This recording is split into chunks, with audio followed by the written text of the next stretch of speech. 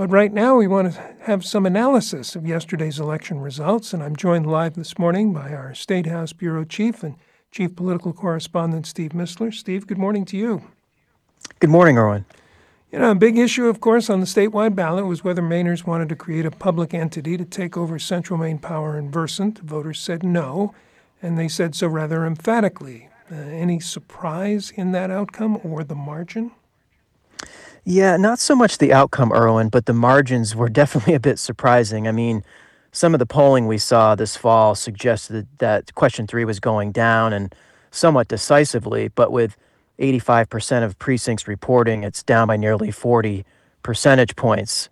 I suspect there's a lot of reasons for that, and leading them, I think, is the uncertainty surrounding what would happen if voters approved this consumer-owned utility.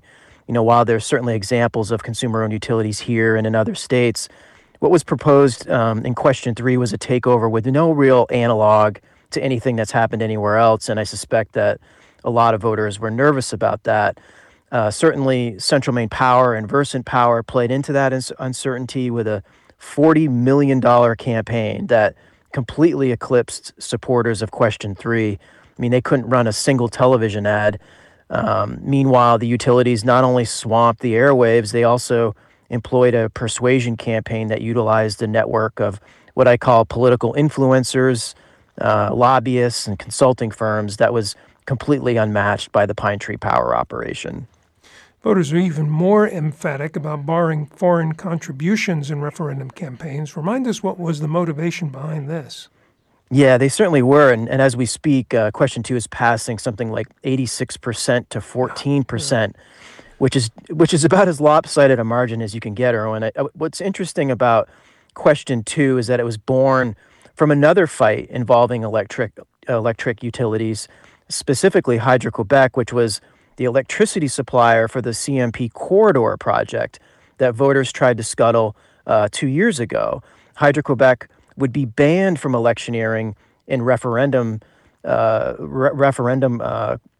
campaigns under this proposal, and so would Versant Power, which accounted for roughly half the spending in question 3 this year. And that's because both are government-owned entities, and question 2 specifically bans such companies from electioneering and referendum campaigns. This has been a loophole that's existed for as long as we've had campaign finance laws, but it really wasn't known until voters tried to kill the corridor project in 2021.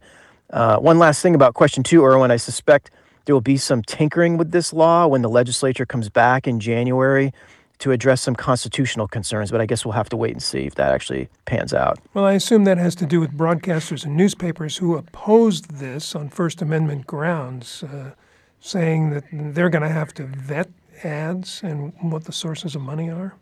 Yeah, that's one of the concerns I was referring to. I think a court challenge by press organizations is certainly possible, but I think that will depend on how the rulemaking prescribed in question 2 goes, specifically as it relates to that so-called due diligence provision that you just referenced that calls on press organizations to make sure companies are not trying to skirt the prohibition on foreign electioneering.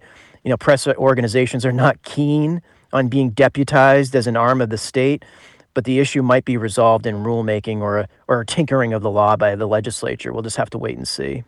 Another big winner last night, independent auto repair shops. That was also a somewhat one-sided advertising campaign, wasn't it? Yeah, it was. I mean, there wasn't a ton of money in that, but the auto manufacturers, which were opposing question 4,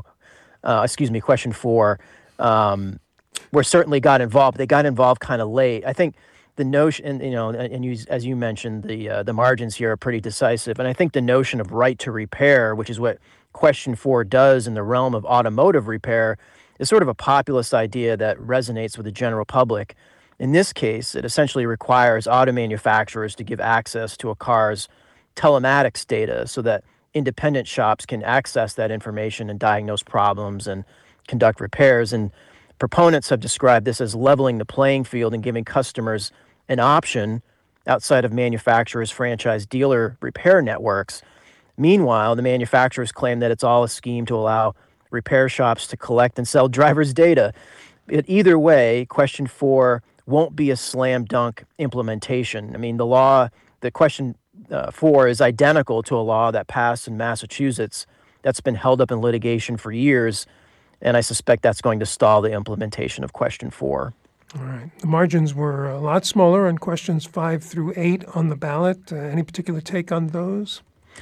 Yeah, I think maybe they were a little bit tighter, Irwin, because the wording of those questions was so esoteric and hard for voters to understand, such is the case for constitutional amendments. But the clear winner is question 6, which calls for the full printing of the Maine Constitution as it was drafted when the state separated from Massachusetts more than 200 years ago. The significance of this hidden language is especially acute for Maine's Wabanaki tribes because it contains treaty obligations that were enshrined more than 200 years ago. Now, those obligations already have the full force of law, but the Wabanaki tribes wanted them in full view for the sake of transparency and history. And so the passage of question 6 is a big victory for them. Question 5, which basically gives state election officials more time to certify petitions for citizen initiative referendums, is also poised for passage.